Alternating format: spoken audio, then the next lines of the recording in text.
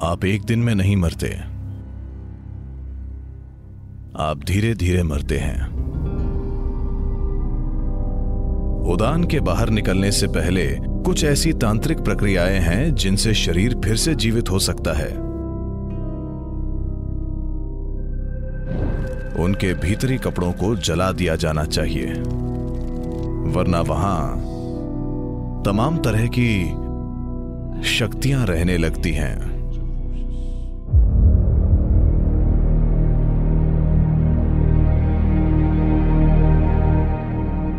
नमस्कार सदगुरु। मेरे पिता की मृत्यु के बाद भी मेरे पास उनके कई कपड़े हैं, पर मुझे पता है कि कुछ परंपराओं के हिसाब से मृत्यु के कपड़े नहीं रखने चाहिए। तो मुझे क्या करना चाहिए? जब आपका जन्म हुआ था, आपका जन्मदिन क्या है? 1 अगस्त। 1 अगस्त? ओह, आने वाला है। आप एक दिन में पैदा नहीं हुए, हालांकि आपका जन्मदिन तय है। आपको पैदा होने में 9 साढ़े 9 महीने लगे, है ना? इसी तरह जब आप मरते हैं तो आप एक दिन में नहीं मरते, आप धीरे धीरे मरते हैं। मेडिकल रूप से मृत घोषित होने के बाद भी मृत्यु पूरी तरह से नहीं होती। मुझे लगता है कि हमने इस बारे में बात की है। 5 प्राण धीरे धीरे कदम दर कदम बाहर आते हैं। भौतिक जीवन ऊर्जा, जिसे आमतौर पर प्राण कहते हैं, उसके 5 मूल रूप हैं। 10 हैं, पर वो मुश्किल होगा, तो हम 5 ही समझेंगे। उन्हें कहते हैं समान, प्राण, उदान, अपान और व्यान। मान लीजिए अगर एक डॉक्टर है जो किसी व्यक्ति को किसी पल में मृत घोषित करता है, तो अगले 21 से 24 मिनट में समान बाहर निकलने लगेगा। यानी शरीर में तापमान बनाए रखने के लिए समान जिम्मेदार है। सबसे पहले शरीर ठंडा होने लगता है। पारंपरिक रूप से मृत्यु का पता लगाने के लिए नाक को छुआ जाता है। अगर नाक ठंडी हो गई है तो वे समझ जाते हैं कि व्यक्ति मर चुका है। वे आंखें या दूसरी चीजें नहीं देखते, वे सिर्फ नाक को छूते हैं। नाक ठंडी है यानी व्यक्ति मर चुका है। तो समान तब बाहर निकलता है। 48 से 64 मिनट के बीच प्राण निकल जाता है। उसके बाद 6 से 12 घंटे में उड़ान निकलता है। उड़ान के निकलने से पहले कुछ तांत्रिक प्रक्रियाओं से शरीर फिर से जीवित हो सकता है, पर उड़ान निकलने के बाद एक बहुत सूक्ष्म मौका होता है, पर वो प्रैक्टिकल नहीं है। सिवाय उसके उड़ान के जाने के बाद शरीर फिर जीवित नहीं हो सकता। अगला है अपान, जो 8 से 18 घंटे के बीच बाहर निकल जाता है। व्यान, जिसकी प्रकृति सुरक्षित रखने की होती है, वो उसके बाद बाहर निकलता है। सामान्य मृत्यु हो तो ये 11 से 14 दिनों तक बाहर आता रहता है। एक दिन शंकरन पिल्लई अलमारी में कुछ ढूंढ रहे थे। कुछ देर बाद पत्नी ने आकर पूछा, क्या कर रहे हो? उन्होंने कहा, नहीं कुछ नहीं, मैं कुछ नहीं कर रहा हूं। पत्नी ने कहा, क्या कह रहे हो कुछ नहीं? मैं पिछले आधे घंटे से देख रही हूं, तुम हमारी शादी का प्रमाण पत्र पढ़ रहे थे। क्या बात है? शंकरन पिल्लई बोले, मैं एक्सपायरी डेट ढूंढ रहा हूं।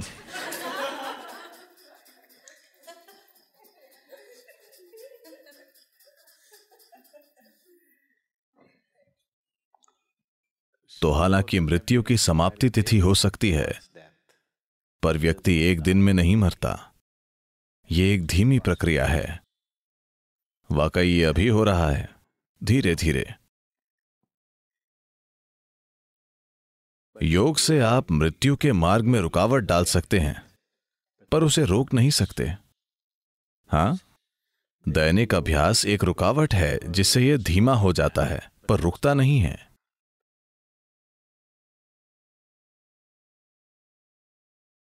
तो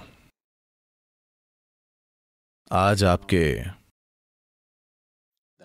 पुराने कपड़ों से हम आपका डीएनए ले सकते हैं। आपके जाने के बाद 100 साल बाद हम आपका क्लोन बना सकते हैं। हाँ हाँ या ना, आपको पता है?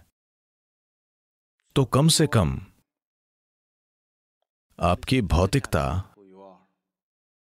आपके कपड़ों से जो ली जा सकती है और हम आपको फिर से बना सकते हैं। कम से कम आप जैसा दिखने वाला व्यक्ति बना सकते हैं। हम शरीर बना सकते हैं। तो आप अभी भी हर जगह मौजूद हैं। जब योगी मरते हैं तब उस कुटिया को जला देते हैं जिसमें वे अकेले रहते थे। ऐसा करने का तरीका है, मैं नहीं बताऊंगा क्योंकि मैं नहीं चाहता कि आप यहां कॉटेज में आग लगा दें।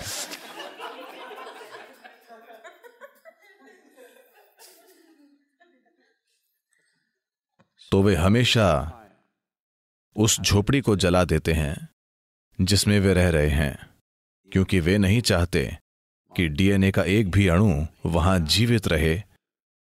क्योंकि जब एक तरह से आपका शरीर मौजूद होगा, अगर उससे आपका शरीर फिर से बन सकता है तो जाहिर है कि आपका शरीर मौजूद होता है ना? तो उस व्यक्ति द्वारा छुई गई हर चीज जलाई जाती है, सब साफ किया जाता है।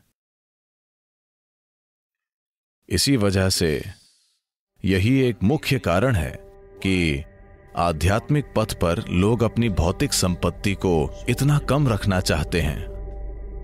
अगर आप एक सन्यासी के कमरे में जाएंगे तो आप देखेंगे 3 जोड़ी कपड़े अच्छे से रखे हुए होंगे, पानी पीने के लिए बस एक बर्तन, खाने के लिए एक थाली और सोने के लिए सिर्फ एक चादर। And that's it. एक भी अतिरिक्त वस्तु नहीं, क्योंकि वो संसार की कई चीजों को छूना नहीं चाहता। वो इसे कम से कम रखना चाहता है, क्योंकि उसे पता है कि यदि वो अपने शरीर को चारों ओर फैलाएगा तो उसे इकट्ठा करना और जाना बहुत कठिन होगा। इसीलिए वो किसी भी तरह के शारीरिक संबंध नहीं बनाता है, क्योंकि वो समझता है कि अगर उसका शरीर हर जगह होगा तो उसे इकट्ठा करके जाना बहुत मुश्किल होगा। जो लोग आपके शरीर से आए हैं वे भी समय आने पर आपके साथ नहीं जाना चाहते। वे नहीं आएंगे। वे कहेंगे आई लव यू, पर वे आएंगे नहीं।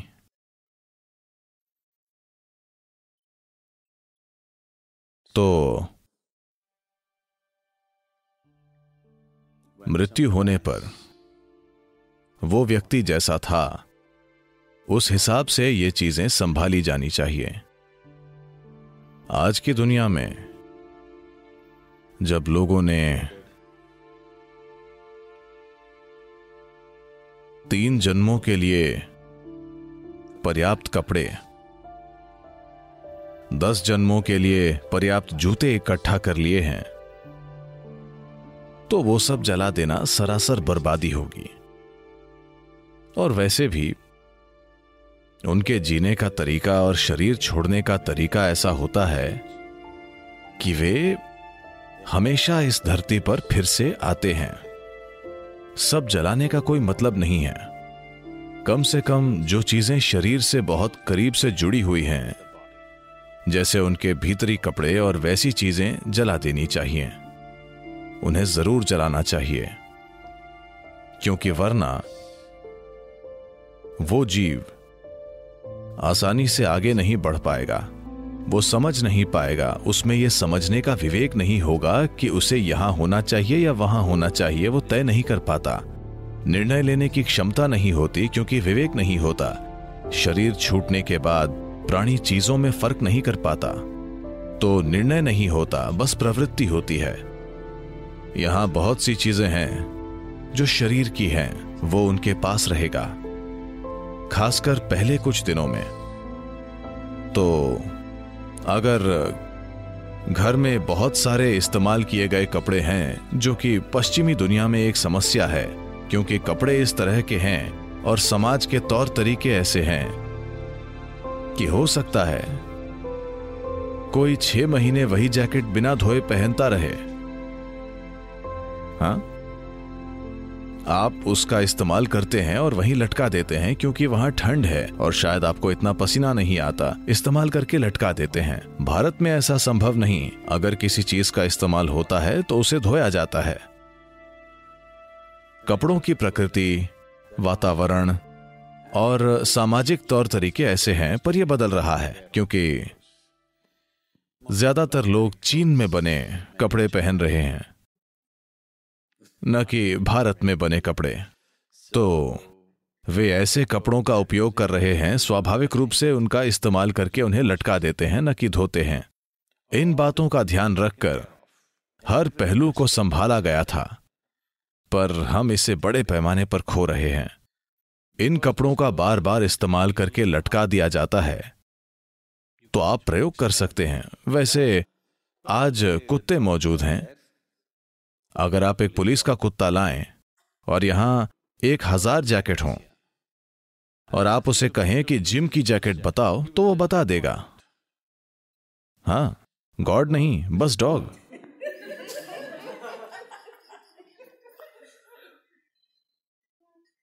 तो जाहिर है आप वहां उस जैकेट में कई तरह से मौजूद हैं, है ना, जिसे कुत्ता भी देख सकता है। तो जब किसी व्यक्ति के जाने के बाद भी उसका शरीर कई रूपों में वहीं होता है, तो कई तरह की ताकतें वहां रहने लगती हैं। न केवल उस व्यक्ति की ऊर्जाएं वहां होती हैं, बल्कि दूसरी कई प्रकार की शक्तियां भी। आपका जैकेट एक तरह से खाली शरीर है और शरीर को खाली छोड़ना ठीक नहीं है। तो या तो इसे तुरंत धो दीजिए। भारत में सभी महंगे कपड़ों को धो दिया जाता है। पहले 10 या 11 दिनों में सभी कपड़ों को धोकर अलग अलग जगह बांट दिया जाता है, न कि एक ही जगह। सारे कपड़े एक ही परिवार को नहीं दिए जाते। आप ये पक्का करते हैं कि जैकेट यहां जाए, पैंट वहां जाए, वो वहां और ये वहां जाए, ताकि सब कुछ इतना फैल जाए कि कोई भी महत्वपूर्ण उपस्थिति न हो। या फिर शरीर के साथ जो भी कपड़ा गहरा जुड़ा था उसे जला दें।